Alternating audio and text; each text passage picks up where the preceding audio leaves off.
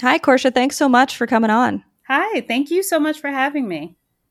Yeah, I'm excited. I've been on A Hungry Society twice, technically, and I never have gotten to interview you. So this is a big day. Yeah, this is actually I was thinking about the last time you were on the podcast, the circumstances that led to that. The Yes, chef's running really, really late and you filling in. and I had no voice at all, so I Yeah, was straining my throat to say anything, but I did get to eat pizza after, so that was good. yeah, worth it, worth y- it. yes. Can you tell me about where you grew up and what you ate? Yeah, so I grew up in Maryland, and grew up eating. My mom liked to cook, and she would make all kinds of stuff like spare ribs and that she baked in the oven with the jarred barbecue sauce and mashed potatoes from scratch. And she liked to make like corned beef and cabbage and pierogies, and she just liked to like cook from all over like the world. Um, but like some of my most formative food memories are like with extended family. So my dad's family is from Virginia and my mom's family is from the Virgin Islands. And my favorite food memories are of those two places eating, but in both occasions, eating seafood and just like being surrounded by my family. So yeah, like that's like, I guess like my most like favorite food memories from like my childhood. Right, and then you lived in Boston for a while? I did. I lived there for 9 years. I moved there after going to culinary school in Hyde Park, and I moved there to go to Emerson for journalism. And man, I just kind of like ran out of money to go to school and hung around for several years, just like working in restaurants. And, just I met my now husband up there and like lived in Boston. And thought I was going to stay there until it started to feel way too small. And then we moved to New Jersey, which is where I am now. Right, and you wrote a really great piece I remember for Food and was it for Food and Wine? What is it for Bon Appetit about the oysters in Boston? Oh, that was for Bon Appetit. Yeah, about Yeah, how we both got laid off. yeah. Yeah, Yeah, no, so seafood seems to be the a real sticking point for you in terms of your food memories. absolutely. It's always like super comforting to me. There's something like very visceral about eating seafood. And actually, it makes me think of your oyster piece. Like, the like immediacy of seafood, the fact that it can't be, you know, dead for that sounds really intense, but like you know what I'm saying. Like, it can't be like just laying around for like days and days and Right. days. Like you have to have it like as fresh as possible, and it tastes like the sea. It tastes like good seafood anyway. It tastes like Right. water. It tastes like like the beach, and that's my favorite location on earth. So I cannot imagine life without seafood. Yeah, there's something really not just visceral about it, but alive, and that feels, I think, Mhm. so human about eating seafood, even if it's just an oyster.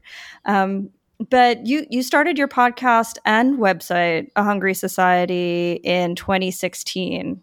And that's a time many US based food writers keep pointing back to right now as a turning point in terms of what the mainstream food media covered. Did that moment in time feel like a shift to you in the bigger food media scene? And what inspired you to create your own space then? I was thinking about this. I don't know that the larger like food media landscape pushed me to talk about anything that I wasn't thinking about or having conversations about already. It was just like you said, like things just kind of shifted to where I finally could get paid to write about these things. Um, and I didn't start a Hungry Society to do that either, at that time. Like it was just kind of like a natural sort of like organic way for me to have conversations with people that I thought were doing incredibly like dope work and not getting enough attention for it, which was kind Right. of my MO anyway when I was writing. It just happened to like coincide with white people realizing racism exists. So, Right. it was just like, oh, do you want to write about this for us? And do you want to talk about this topic for us? And I've been able to kind of carve out a living in food writing, which I'm very grateful for. But I think I would be doing this work anyway, even if food media wouldn't pay me for it. I would definitely need like another job on the side, but I would still write about the same things I write about. Right. And what has having your own podcast and your own website allowed you to do that you maybe wouldn't be able to do in a magazine or Yeah, I mean, it allows me to not have to quantify or validate people that I think are really amazing. Um, so like someone who just popped into my head is Omar, who I know you've had in your newsletter before. But like the first time we talked, he didn't really have that many pieces out about him, and I knew and I understood like his reference points, and his food is delicious, and I thought it was such a honeysuckle was such a brilliant concept, and his poetry is so amazing that I wanted to have that conversation. I didn't have to ask anyone. I didn't have right. to create a pitch around Omar. It was just, I can see that this person's work is dope. And so I'm going to highlight them, like having Right. the space to have those conversations with people who are doing really cool work and document their work and where they are in that moment is like it's freeing. Like it feels like my own space to like fully explore whatever I want to in that moment. Right.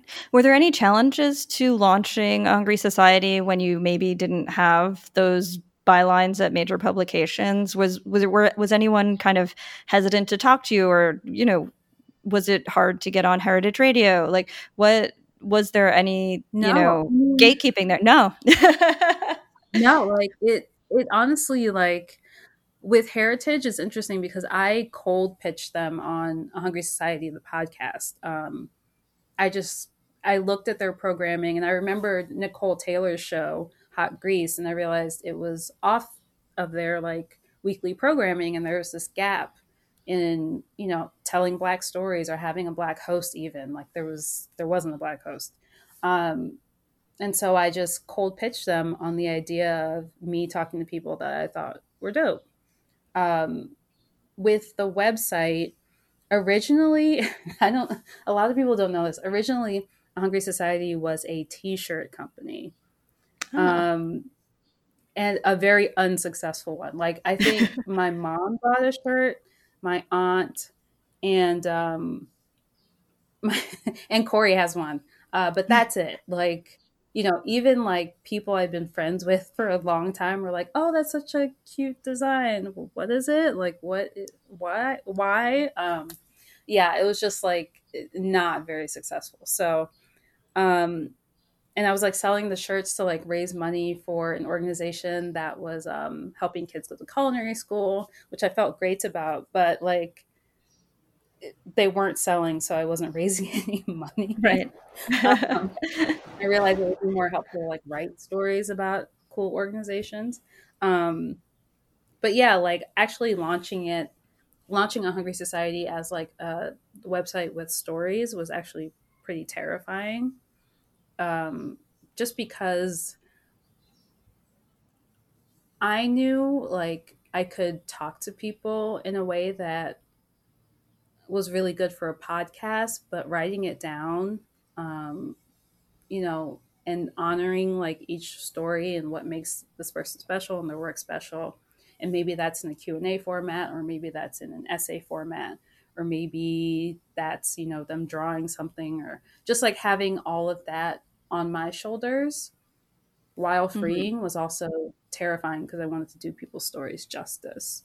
So I'm still working through that, but It's cool too. No, that's super difficult. Actually, I was thinking Yeah. you went to culinary school, you've written a bit about culinary schools and what they do and don't teach, and you were raising funds to Mhm. get kids to what do you how do you feel about culinary school? I feel like it's been such a topic of controversy. I mean, all of higher education Yeah. has, but culinary school especially, because you're sending people into a very low paying profession, maybe with debt Right. and that sort of thing. So what are your culinary school Yeah. feelings these days? I mean, I feel differently for sure. So, I mean, beyond the fact that culinary school is incredibly expensive, um, it's also because it's incredibly expensive, super white. And the coursework reflects that, and the student body reflects that, and the administrators reflect that. Um, I wrote a piece last year about how coursework needs to be more diverse, and pilaf should be taught next to jollof rice, and mole should be included in like the mother sauces if you're trying to teach students about the complexities that are available in these like cooking techniques. Why not expand the curriculum to really show like the breadth of cooking and food? um, I don't know that I would tell someone they need to go to culinary school um, today. I, Right. I don't regret going. Like it was a really fun time.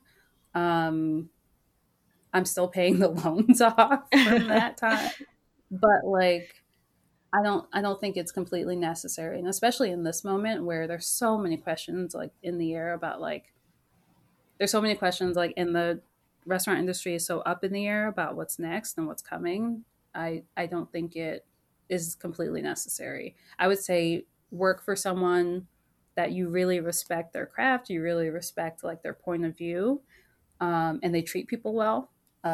Work there and work your way up and go from there. I think Yeah. that kind of experience is way more important than a degree. Right. And as you said, you wrote about that for Eater, I believe, right? Mm-hmm. Yeah, yeah. And you've been writing so much for different outlets like Food and Wine. You've written for Vogue recently, I saw. Congratulations on Mm-hmm. that. Oh, thanks. and I have mixed but feelings there's about that, of course. But there's been this kind of food media reckoning recently with the revelations of how toxic and racist it has been at Bon Appetit. Do you feel that food media is actually going to change? And if so, what would you want that reckoning to look like?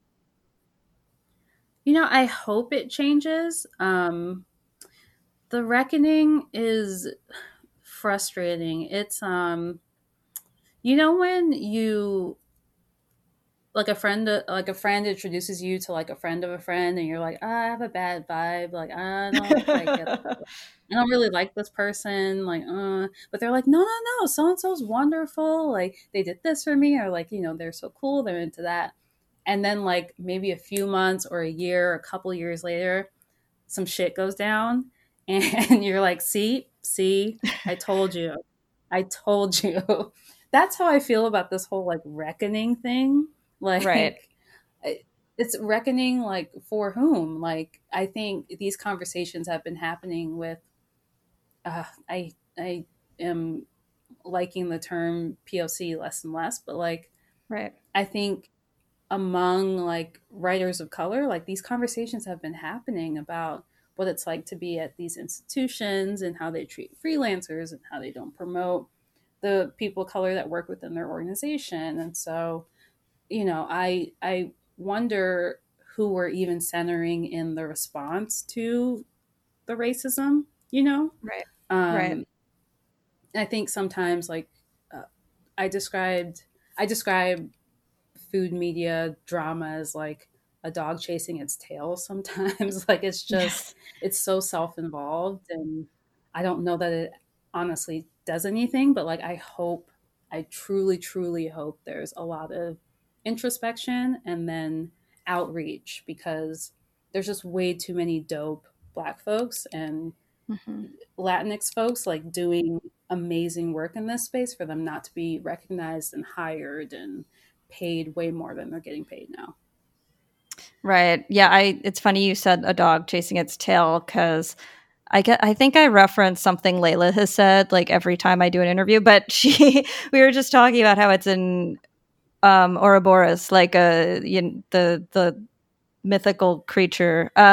So like where we talk as though we need the systems to change, and we know that, but the systems aren't going to change unless the individuals push the systems to change, and the individuals have too much stock in the Mm-hmm. systems not being changed too much. Like so many people would have to change their definitions of success in order for there be to be even room at these, magazines and websites that that just don't do a good enough job being inclusive, and not just being Right. inclusive and not just saying, diversity and representation for their own sake, but, really investing in getting the best work from people and investing in giving people the resources they need to do their best work.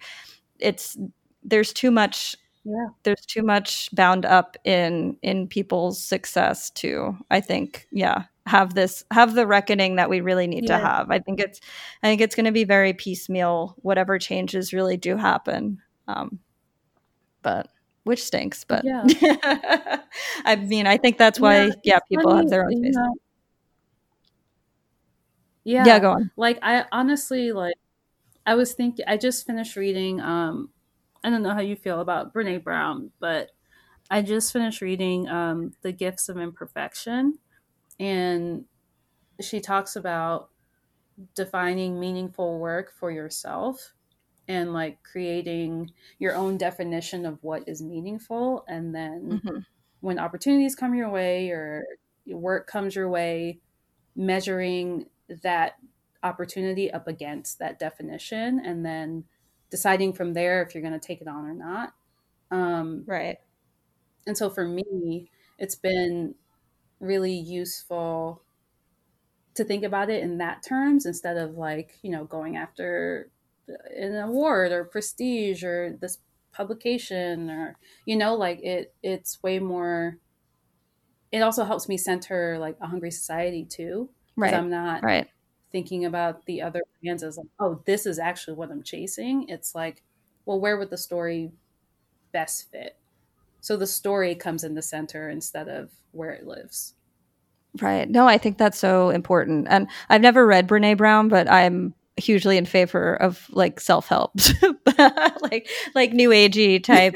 Me too. I think that's the writer way, honestly. I don't think you can be a writer and like be closed off to these kinds of things. I've read Big Magic by Elizabeth Gilbert Right. twice. So like I'm all aboard, Oh, but I would say read that for sure. But but you also reminded me of nice. something Toni Morrison wrote, that I remember the New Yorker published, called "The Work You Do, the Person You Are," um, Mm, which was basically about the same thing. Yeah, about making sure that your work and the stories you want to tell are at the forefront of your definition of success. Which, yeah, like I said, I think that's so important, yeah. and I think that the shifting meaning of success is something that if people dedicate themselves to doing that work, that'll really have some sort of changes. Yeah. I But mean, like, especially as Black writers, like, if right, oh my God, like, if, oh, that is, I just like shivered, like, just thinking about if, like, I had like these the white gaze as like or white validation as like my ultimate goal, like how hollow would my work be, you know what I mean, right, like, and I would be like constantly chasing this validation that could never come, like it, right, and for what, I'd be so sad at the end of my life, like right. that's depressing. Well, Well, last week you were tweeting about Juneteenth and it's being branded kind of a Mhm. holiday. And I thought those were super interesting, especially as you discussed the fact that Black people in media are understood to be a monolith when in reality there's so much diversity there, of course, regionally, et cetera. So, do you see independent and Black run media as the space where those complex narratives can be told, or do you think there is other space? Yeah, absolutely. I mean, I think that there's space for like black breadth across independent publications and the existing ones too. Mhm. I think there's room for like all these different stories to be told. And with Juneteenth, I saw like a couple of explainer type pieces out there that were like, for black people, it means X. And it's like, what, hold on, like Juneteenth is very specific to Texas.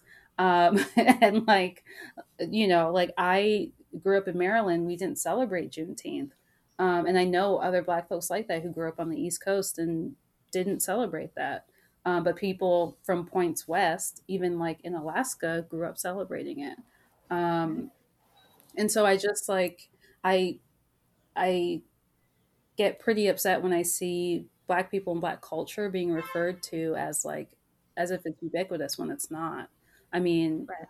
the regional differences with like what you would serve with fried fish alone, like is shows that it really depends on where you are at in the country, what you have access to, where your family comes from. I think those are like the types of stories I want to see told, or like these very specific regional stories, because I think for too long there like haven't hasn't been enough exploration of that. Right, right, right. And yeah, it's funny. I think because you're not on so I mean, I admire this about you, but you're not on social media in like a really like intense way, the same way many other writers Yeah. are. I'm implicating myself here. So I do think that when you kind of show up on the Twitter timeline, I'm like, oh boy, like it's like it's time. Korsha's like really has something to say, but at the same time, it's like it's funny because the way you said like that there are explainer posts about this day and that they're not grasping the Mhm. real nuance of it, and it's because, or it's seemingly because, and it's this is the way that the content machine works. It's like people are like, oh boy, we have to like kind of make up for a lot of stuff right now by doing a Juneteenth explainer and then not Right. even doing it justice. And it's like, take a step, everyone needs to take a Right. step back and like maybe you only publish something when you know it's solid. It can, and I mean, there was a lot of this with the Bon Appetit thing too, in Yeah. terms of like the way people were talking about it. It was like, have you talked to anyone like from this community, like to Yeah. understand what actually is going Yes. on here? Like there's just this rush to comment and to Yeah. it's just, yes, but I admire your restraint in commenting and that you really only get on Twitter when you have something to say. um but I appreciate those words. I like it's just so bad for my like mental health that I have to take a break. Um I honestly like in quarantine I've been doing this thing where like I turn off my phone for like a day or so at a time, which is really freeing. Like it just becomes this like piece of metal and plastic like that's useless and like oh, I love it. But like yeah, maybe that's like my Scorpio thing. I don't know what that comes from, but like I just like yeah, I figure if I'm gonna say something, I should say something useful. I don't know. I No, don't no, but know. I mean, I you're a don't know if writer. it's like a thing. I mean, yeah, I'm a Scorpio, so I don't know what that excuse would be, but it's my Gemini rising, I think, that keeps me too chatty. But for I don't you, think you're too in chatty though. no, I'm not really chatty as a human being, but I talk too much on the internet for sure. Like I post too much stuff. But like if someone actually wants to talk to me about it, I'm like, like like no, like You're just like, read. don't talk to Yeah, it's like read what I wrote. Like someone emailed me today. not thought this is totally irrelevant, but someone emailed me today and was like, you should write about like colonialism and cocktails. And I just like sent a link to like my piece that I wrote last year about Yeah. colonialism and cocktails. It's Come just like, I don't on. know. It's like, dude, like Google something. I don't know. Like too many people just want, like when you're a writer and Right. you seem available on the internet, people just want you to do things for them. I don't know. Anyway. Yes, they Yeah, think you work for them. It's yeah, so it's very strange. interesting. Yeah, it's super weird. Um, but for you, is cooking a political act? Oh, definitely. I would say, even before it gets to cooking, it's like, shopping is a political act. I'm working on this piece about my conflicted feelings about Johnny cakes. Um, Mm. so, like I said, my mom's side of the family is from the Virgin Islands, and not far from you. They're from St. Thomas and St. Croix. And Johnny cakes are like this fry bread that's flour and shortening and baking powder and a sweetener of some kind, sugar or honey. And when you look at history, like that recipe is only possible because of colonization and because of not having access to adequate sustenance and the food supply chain in the Caribbean being completely like disjointed by colonization and um, reading. Goodness, what his name just went on my head. Um, oh, Chef Sean Sherman. An intro in that book where he says, you won't find any sort of recipe for fry bread in here because it represents a dark period in my tribe's history. Like it represents us being cut off from natural resources, being cut off from natural food supplies. And I won't make you an Indian taco. Like absolutely not.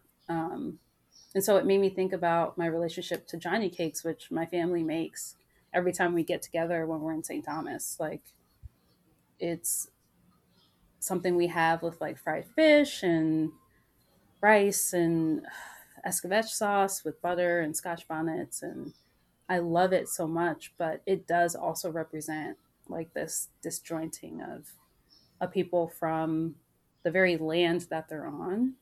And so what does that mean? And am I willing to like never have one again or do a bit more research into what actually makes sense, you know, Right. from a Hmm. culinary standpoint? No, absolutely. Well, thank you so much for coming on today. Oh, no problem. Thank you for having me. Like it's nice to be on this side of a Yeah. discussion with Alicia Kennedy because I usually have to come up with like interesting questions for you, and yeah, it's nice to be on this side.